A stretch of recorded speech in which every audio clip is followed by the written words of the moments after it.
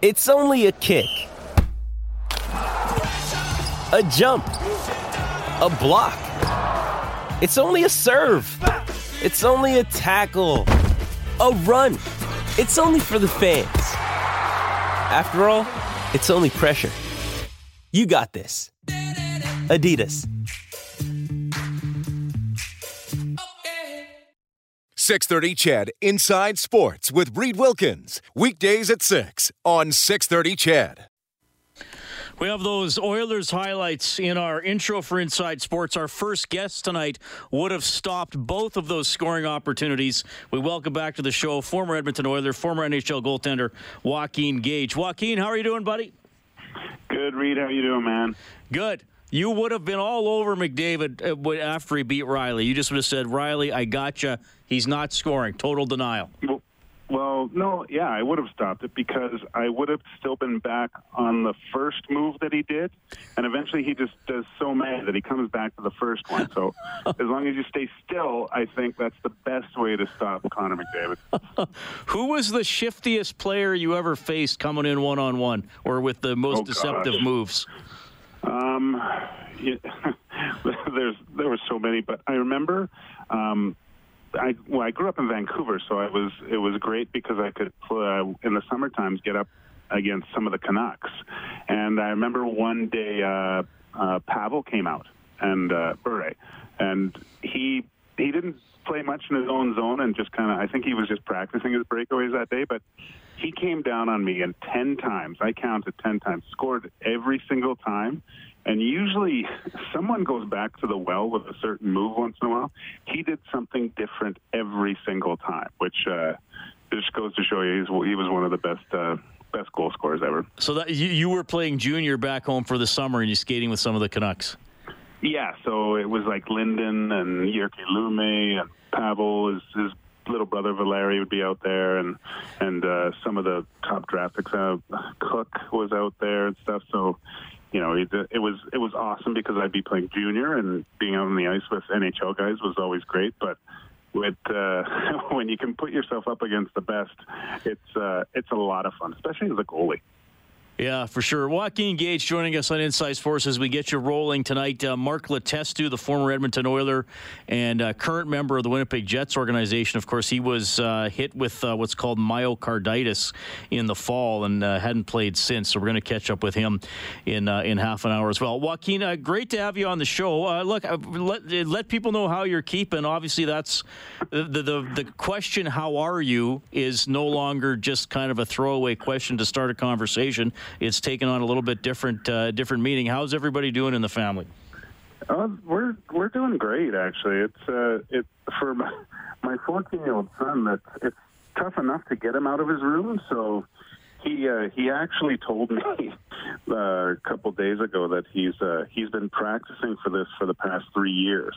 So he's fine. My daughter a little bit tougher. I've had to change the basement into a dance studio so she can virtually dance with her Dance Unlimited company. But other than that, I'm just trying to get some work done from home. Trying to crush through a few series of shows that I didn't have time for before, and cooking. I cooked a 15-pound turkey for 4 people the other day. So we're on day 3 of turkey sandwiches. Oh wow! Well, that's amazing. Have you always been pretty good in the kitchen? Yeah, my mom was a chef growing up, so I always I've been peeling carrots and cutting onions for years, Reed. So it's I was her little helper back in the day, and I've always enjoyed it. My brother-in-law is a fantastic cook. I always want him to go on one of those Canada's next great chef and stuff, because some of the stuff that he can pull off is absolutely amazing. So when you played, would you cook for other guys on the team? Were you like more nutritionally conscious than some of your teammates? No, not nutrition-wise, because I liked the good stuff. You know, I knew that was better for you, but there was a lot of butter and stuff. I remember when I was playing overseas, I invited. I would always do this overseas. It seemed like I would just invite my defensemen over and leave the forwards out of it because they never came back and played D anyway. So I would go and get some like tenderloin and have a massive steak dinner for all my D men. So maybe they would block a few more shots for me. What was it like grocery shopping for ingredients in Europe as opposed to Canada and the States? Oh, it was great. Yeah. That was the best part of it all, especially, I mean, when I was in the UK, meat stores were kind of like 7-Elevens to a point. You know, you'd find your favorite butcher and he would set you up. You'd almost be walking in the door and he would put together some stuff for you, right? So you'd have that relationship built there and all the fresh produce. I mean, you'd be hard pressed if you were to go buy a loaf of bread and it wouldn't be rock hard by the end of the day. I think that's why most Europeans are so healthy, just because I don't think there's many preservatives in that food. Right. Joaquin Gage joining us tonight on Inside Sports. Joaquin, a lot of questions about the NHL season. I mean, I think realistically we have to accept that we may not see the Stanley Cup presented for 2020. We'll see, when the next season is going to start. But I want to ask you, as someone who played in the league, if this were able to get going again and you were on a team in a playoff spot, do you think they should just dive right into the playoffs, try to abbreviate the regular season so at least everybody gets to the same number of games, and then maybe you play a couple games to get up and running again? What would be your ideal solution? I would like to see more teams in and then maybe go a best of 5 from there, like go straight into the playoffs, right? Maybe the top few get a bye, just so it gives those other teams a chance. I'd like to jump right into it, but maybe just to add a few more teams into the whole mixture of things, and maybe go best of 5 for the first couple rounds just to get through it, and then have it at that point. Because I don't think we'll see it just from the way this thing's growing in the States, especially in some of the big markets where we know there's hockey teams. We're just those cities are in complete shutdown, and unfortunately I don't think it's going to be possible this year. The only way we're doing this is on a PlayStation or an Xbox to see who wins. Right. Well, so your son's in charge of that then. Well, I got to fight him for it. He's kicked me to the PlayStation right now. So I tried to get in and play with his friends, but I'm a noob. I'm not allowed in there. There you go. There you go. Well, I mean, I guess we'll kind of reflect on the Oilers season a little bit. When you think about this year, or when you maybe remember this year, like what are a couple real headlines from this past season, either good or bad? I mean, certainly Leon took off. For me, it's probably the special teams. As good as Draisaitl was point wise, you got a number 1 power play and a number 2 penalty kill, up from the second worst penalty kill the previous season. What about you? Yeah, I mean, the special teams are unbelievable. To look at the whole picture of the season, I feel bad that there wasn't a playoffs, because I think I'm always a fan of a team that goes through a little bit of adversity at times, especially that month of December with the Oilers. After everything was rolling so well, we thought we were falling into the same type of thing we've seen for the past few years with this team. But this year we saw a complete bounce back in January, and then February was not the best, but they were battling still throughout it. I would have liked to have seen this team, how they competed in playoffs, just because they had that. They kind of had that battle-tested kind of look of them a little bit. They bounced back from a bad outing really well. Their goalies were always bounced back from a bad outing quite well too. They were battle-tested for a playoff run. It's too bad that. God, it'd be nice to get them in there, because the experience of playoffs, like you always hear when the season starts, the preseason, and wait till the regular season starts, and then you hear a bunch of rookies go, yeah, this isn't the preseason anymore. That jumps 10 more steps when it gets to the Stanley Cup playoffs, right? Like the level of play just ramps up completely. So it would have been nice to get some of those young D-men seeing what it's like in playoffs in the NHL. I know they've played in playoffs before, but it's a little bit of a different animal when you have NHL caliber players playing at that time of year. Joaquin, I'm going to have some fun with you here, buddy. I didn't tell you I was going to do this. Everyone else does. I have prepared some trivia questions. Oh, God. Now, they're about your career. They're actually about, I've focused them all. Well, you'll see where we're going here. Okay. Against what team was your first career National Hockey League victory? That would be the Anaheim Ducks. It was indeed the Anaheim Ducks. January 7th, 1996. The Oilers won 3-1. Do you remember how many saves you made in that game? Oh, I think it was 36, wasn't it? According to the box score I found, and I had to go through a bunch of old newspapers in Brian Hall's office to find this. The game's not even online. 33 saves on 34 shots, so pretty good. Well, I don't know who was counting that night, but they missed 3. Probably Halsey. Now, here's the other one, and I think this is where the real story's going to come in. In your first career victory as a goaltender in the NHL, you received 4 minutes in penalties. Do you remember what 2 minor penalties you were assessed? Jeez, I was? You were. Oh, my gosh, I have no idea. Well, I guess the thrill of the win blocked that other bad memory out. So I'm completely at a loss. So late in the third period, and this is actually off hockeyreference.com, it says you were given a penalty for roughing and also a penalty for playing with an illegal stick. Do you have any memory of this? Gosh, no. I have no clue. That's amazing. That is amazing. Well, I wonder why I got called for an illegal stick. That's what it says, and I was like, how could you possibly have, like, maybe you clubbed you broke your stick over someone's head and then played with the piece of it. You know, what I used to do is I used to shave down the lower end right close to the paddle, and sometimes if I would slash a guy, it would break in my hand. And I think that could have been the reason.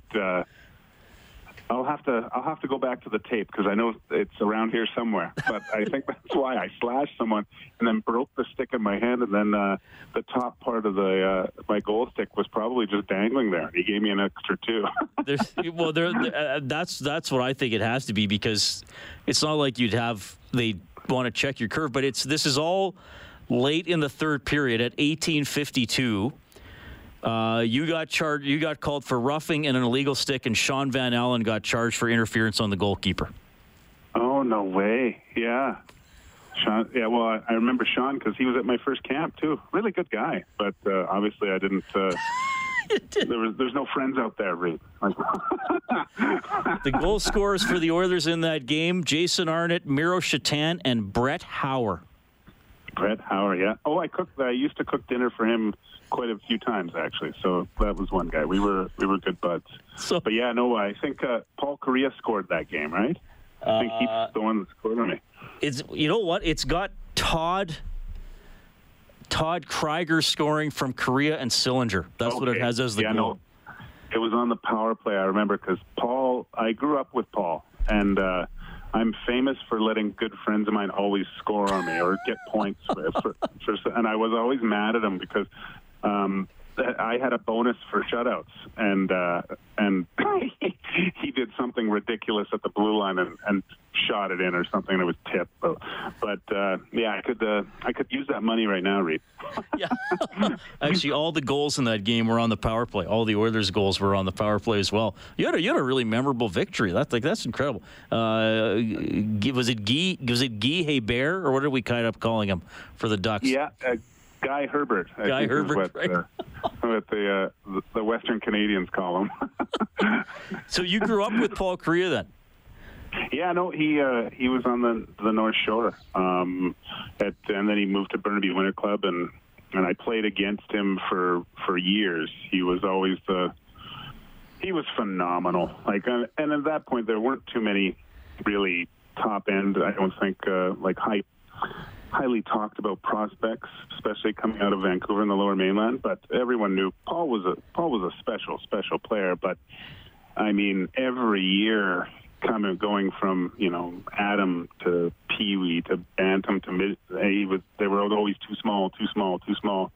Then he goes off to the Penticton, who was the worst BC junior team in the league, but managed to put up over 100 points on that team.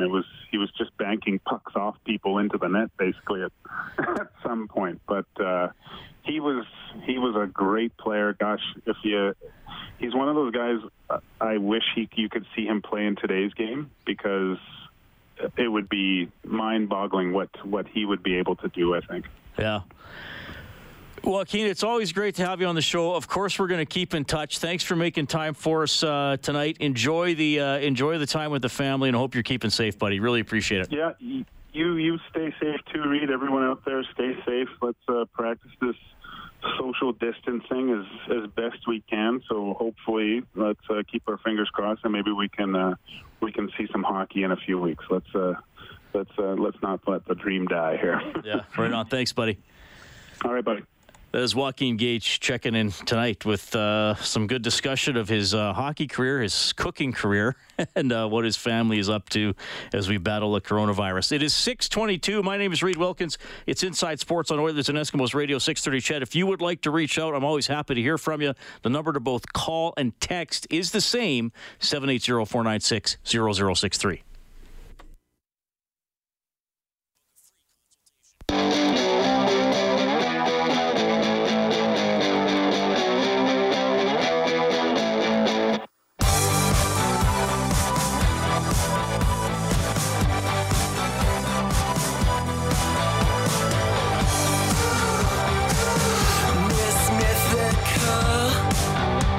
Texter asking yesterday how many NHL players had tested positive for the coronavirus. There were the two members of the Ottawa Senators. The Colorado Avalanche today putting out this statement. The Colorado Avalanche were advised today that a player has tested positive for the COVID-19 virus. The player has been at home in isolation since the first symptoms appeared, has recovered, and is back to normal. The Avalanche have noted anyone who has had close known contact with the athlete. So there we go. 3 NHL players confirmed to have tested positive for the COVID-19 virus. 67 new cases in Alberta today. 27 Albertans are confirmed to have recovered from the coronavirus, which means we have 459 current cases. There have been 486 people confirmed to have had the virus, but with the 27 recovered, we currently When you need mealtime inspiration, it's worth shopping Kroger, where you'll find over 30,000 mouth-watering choices that excite your inner foodie. And no matter what tasty choice you make, you'll enjoy our everyday low prices, plus extra ways to save, like digital coupons worth over $600 each week. You can also save up to $1 off per gallon at the pump with fuel points. More savings and more inspiring flavors make shopping Kroger worth it every time. Kroger, fresh for everyone. Fuel restrictions apply. Of 459 people with the virus, 10 of those are in intensive care.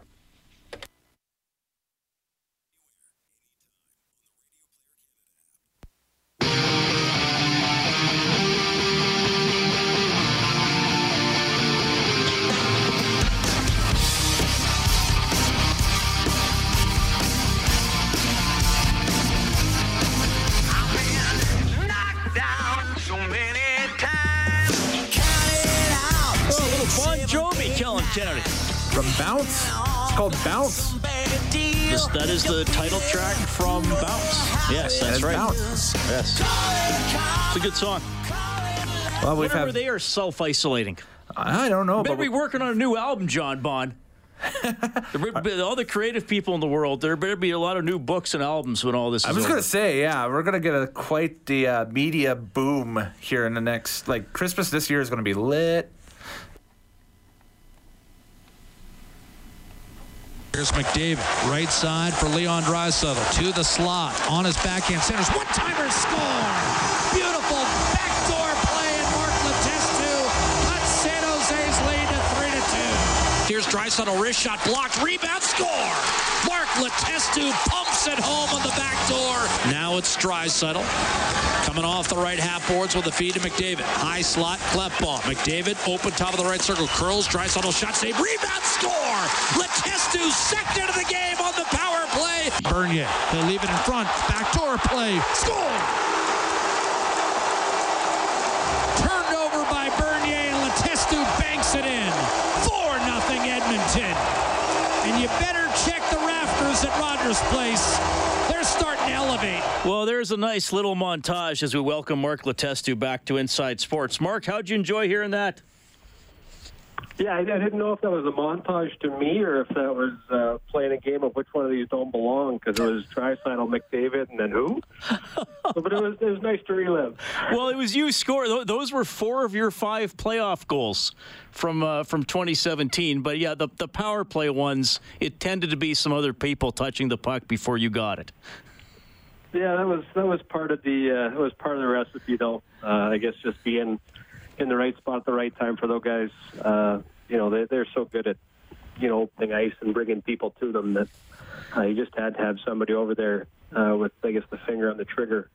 And lucky enough for me, I got hot at the right time and settled into a nice role there. Well, I want to look back a little bit on that season, Mark, and talk to you about some other things. But I mean, let's update everybody on how you're doing. You were diagnosed with myocarditis back in the fall. I'll start very generally. I mean, what happened here? How did you find out about this, and what led to the diagnosis? It was just simple physicals to start the year, really. I didn't have any symptoms or any obvious signs, whether chest tightness or shortness of breath or anything like that. It was just going through our regular pre-season screenings, and had kind of gone through the EKG, and one thing kind of led to another, and test after test, and eventually we found it. What was the issue? And I know nothing about it coming into it. I hadn't heard a lot about it, so I had to kind of read up on it. And then the doctors, the way it works is the inflammation to get out of there, you just have to give your heart a break. And that's really all it was. It was a shutdown period for what they thought was going to be 6 months. Ended up being a little bit shorter, which was kind of fortunate for me. And I was about to get back there, but then obviously our world has kind of changed here, and it's taken a back seat. Yeah. So did you have any pain, or were you weak, or have less energy, or out of breath, or anything like that, or it just was something that maybe if you weren't a pro hockey player wouldn't have even been discovered? Yeah, honestly, I had nothing. I had no signs of anything, no symptoms. And that's probably the hardest part of when people are asking you, how you're doing or how you're feeling. You feel fine. I had nothing that I felt was limiting me. But doctors they're doctors for a reason. So you heed their advice because it's obviously very serious. It's not like playing with a broken arm where the break might just get worse. Obviously, if you play with something like this, you put your life in your hands, and I'm not ready to do that on a consistent basis. Yeah. So when were you able to, and I know you were recently cleared to play or cleared to, practice again and stuff, which is another disappointing level to the season being placed on pause. But when did you sort of start were you allowed to maybe be a little more active and work out or do things like that? Well, I was able to work out right from the diagnosis, but there was with limitations. So I couldn't get my heart rate kind of in the 150 range. Everything had to be conversational. So for a professional athlete, quite a bit less than what I'm used to pushing. So coming back then now, probably a month ago, where I got cleared to finally practice and skate and push into those upper limits, it set me back conditioning-wise, and obviously there was a bit of a mountain to climb, which has got another little obstacle in it here. So where were you? Did you stay around the Jets, or did you go home and do this at home? No, the team was excellent. Yeah. They understood my situation. There was no reason for me to kind of be around the team on a consistent basis when there's really nothing to rehab. It's not something you can look at and see that's getting better. So they sent me home. My family's been in Ohio, so they sent me home to be with my family, which was which was actually really nice to come home. In a year that I thought I was going to be away from them, I got to be home a lot, be at a lot of hockey practices, pick up a lot from school. So that part was fun, but the time away also kind of showed me that I still loved the game. You know, I really missed it, and that I wanted to get back to it. So what was your status when the season was placed on pause? Were you, I can't remember, were you on the roster or close to being put on it?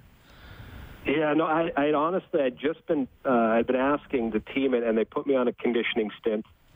So I'd practiced 3 days with the Moose, and we actually boarded a flight for Milwaukee the morning, got to Milwaukee, and then the season got shut down, and we flew back home. So I got all the way to the city I was going to play in, and then got the shutdown. So rated, honestly, the 11th hour. I was about to play, but, you know, I think in other different circumstances, you'd be really frustrated about it. But the way this has kind of overtaken the world, you understand it. You do what's necessary, and my career obviously is not that important when it comes to the big picture here.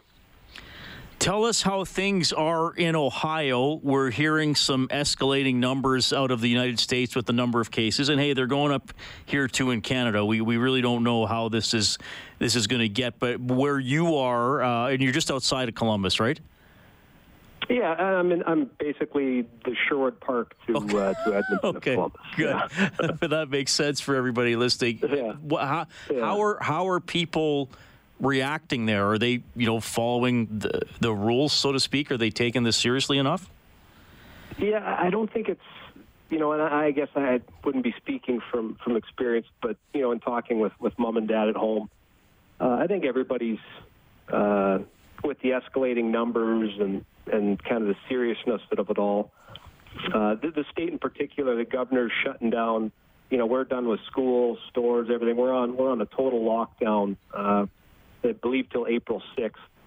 I mean, you can still go to the grocery store, but the social distancing, everything's kind of in place. And people appear to be adhering to it, pretty strictly, which is good to see, because really what we want is to limit the exposure as much as we can and try and keep everybody safe. So it seems like the state is doing well as far as managing a situation that could potentially spiral out of control fairly quickly. Yeah, and something, this is new for pretty much, for everybody on the planet, something of this extent. So hopefully everybody's going to be smart about it. Mark Letestu joining us tonight on Inside Sports with the Winnipeg Jets. He was telling you about getting over myocarditis, which is an inflammation of the heart muscle, through most of the hockey season. And of course, at the beginning of the interview, we played some of Mark's highlights from the Edmonton Oilers playoff appearance back in 2017. Mark, a little bit of an anniversary. It's going to be 3 years ago on Saturday that the Oilers clinched a playoff spot in 2017. You guys were able to beat the LA Kings to nail down a playoff spot, finally ending what was known as the decade of darkness. What do you remember about building to that clinching scenario? And every player, even the guys who weren't here for the majority of those 10 years, which you weren't, knew about what the franchise had been here and the angst of the fans. So what do you remember about the clinching game and everything going around the team at that time? Well, I think the thing I take with it is the relief afterwards, getting in.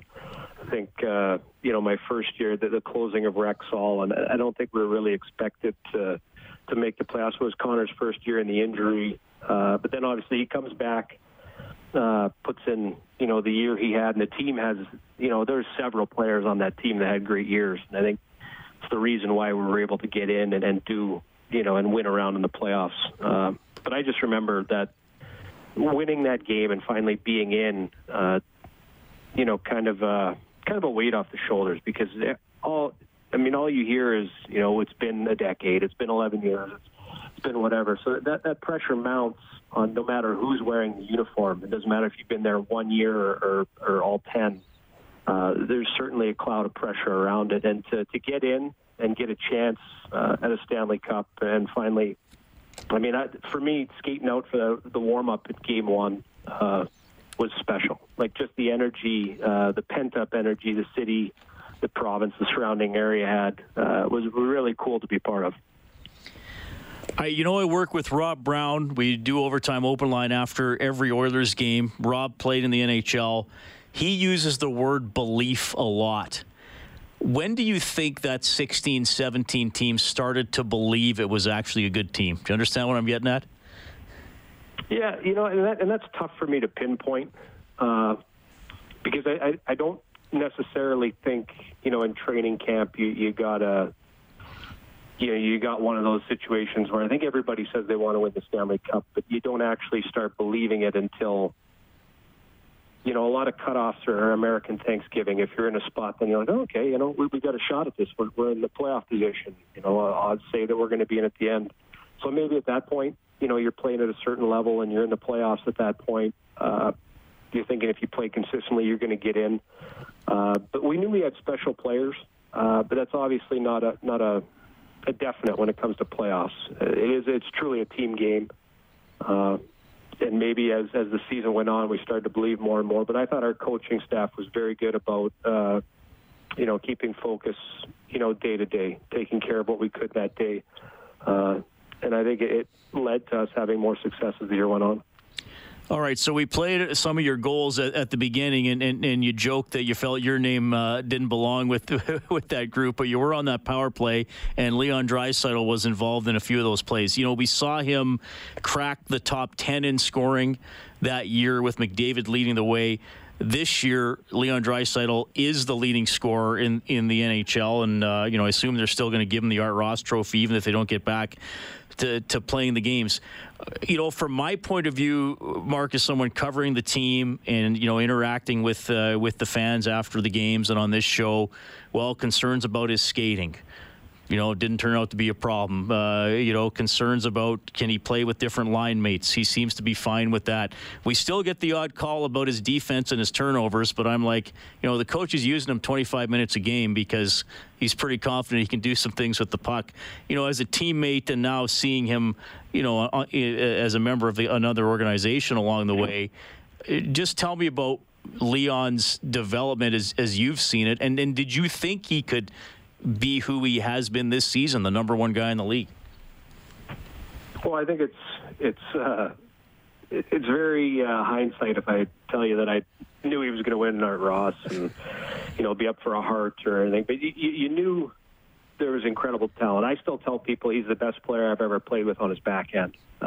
He's just able to make whether it's passes or being able to hold people off on his backhand. I've never played anybody with anybody like that. But for me, I thought his game changed when he started to shoot the puck more. I thought when I first played with him, he was a playmaker. He was a guy that looked to pass and great passer, but he was always looking to pass. And I think his game's developed. He's turned into a shooter. His shot's lethal. Whether he's getting it off from that low point of the power play and he has that combination of size and power and strength. He's an elite player. And you can, I guess we can pick at his game and defense and turnovers and whatnot, but you got to remember he's still a very young man, and there's still a lot of growth left in his game. So if that part of his game that people pine for, rounds into whatever elite shape they think it needs to get to, there's not many players that can handle a guy like that. All right, Mark, I got one more for you, and it's from the text line. I think you're going to like this one. It's from Dennis in Grand Prairie, who says, "Hey, Reed, can you ask Mark which AJHL barn was the toughest to play in?" There you go. Well, we never won in Fort McMurray, so that's... Well, who did? That's yeah, we never won up there. I think we lost in Game 7 twice in the playoffs up there. So for me, that's the toughest one. Tough bus ride. Everything about it was tough on us. But Fort McMurray, we never won up there. It's got to be number one for me. And Bonnyville had the shortest bus ride in the league to get to Fort McMurray, and it was still, 3 or 4 hours? I think it was up near 5. I think it was 6 to Grand Prairie and 5 to Fort McMurray. So it was not a pretty road. So it was not a lot to look at, and if the movies were bad, it was a long 5 hours. Hey, Mark, thanks for checking in. I always love having you on the show. I appreciate you keeping in touch. First of all, I'm glad you're doing health-wise, and whenever hockey's back, you're going to be good to go. Thank you so much for checking in tonight. No, I appreciate it, and be safe. That is Mark Letestu on the line here on Inside Sports with the Winnipeg Jets. So he took you through what was a difficult season, an odd season for him, myocarditis. And as he told you, he didn't feel sick. I mean, he had an inflammation of the heart muscle. He didn't feel unusual, didn't feel weak, didn't feel like he had anything wrong with his heart, but he needed to step away from playing pro hockey for a while to get better. And as he told you, he's with the Manitoba Moose for some conditioning, and then the season gets put on pause. And some good memories, too, of the Oilers' playoff appearance and playoff team in the 16-17 season. Always happy to hear from you. 780-496-0063. This portion of the show presented by Furnace Family. Experience the Furnace Family difference. Your furnace replacement specialist with over 500 five-star. Jewelry isn't a gift you give just once. It's a way to remind your loved one of a beautiful moment every time they see it. Blue Nile can help you find the gift that says how you feel and says it beautifully, with expert guidance and a wide assortment of jewelry of the highest quality at the best price. Go to BlueNile.com and experience the convenience of shopping Blue Nile, the original online jeweler since 1999. That's BlueNile.com to find the perfect jewelry gift for any occasion. BlueNile.com. Google reviews, call 780-4FAMILY or visit FurnaceFamily.com. Back in a couple of minutes.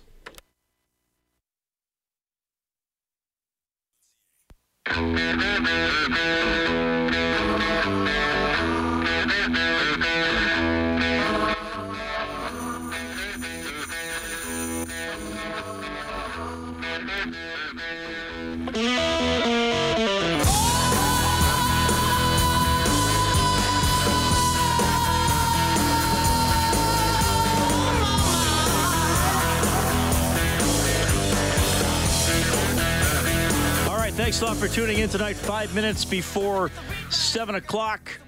Reed Wilkins, Inside Sports. Kellen Kennedy is the studio operator this evening. Kellen, how are you doing, old boy? Yo-yo. Now, was that a greeting, or did you see a yo-yo and you were pointing it out? No, I'm just trying to change it up, you know. Do kids still play with yo-yos? Yes. Yeah. How do you know? You don't have any children. Well, I still see them on sale, so... Oh, fair enough. I think I had one as a kid. I could never get it to work. I had one, too, yeah. Did you get it to work? No. I had to get, here's the thing, I had to get one of those yo-yos that actually goes back up on the string by itself. Like, it's got like a little motor in it, so you put it out there. It's like a self-assisted yo-yo. I had one of those. Self-assisted yo-yo. Yeah. That's how bad I was at it, so. Yeah, I had one as a kid. I don't really remember ever using it or mastering it. What did I like as a kid? You know what I used to like reading as a kid? Those Choose Your Own Adventure books. Oh, those were fun. Yeah, did they still make those? Oh, they yeah. should. Yeah.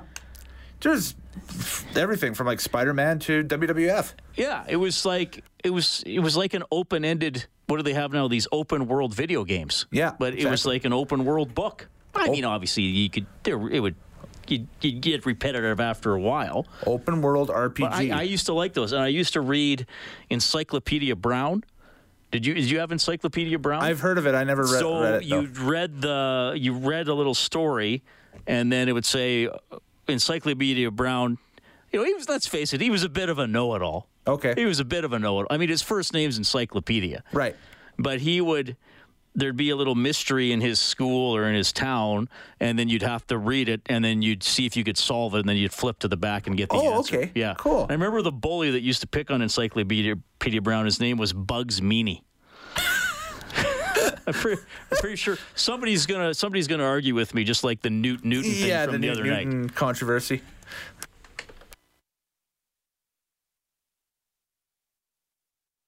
.630 CHED Inside Sports with Reed Wilkins. Weekdays at 6 on 630 CHED.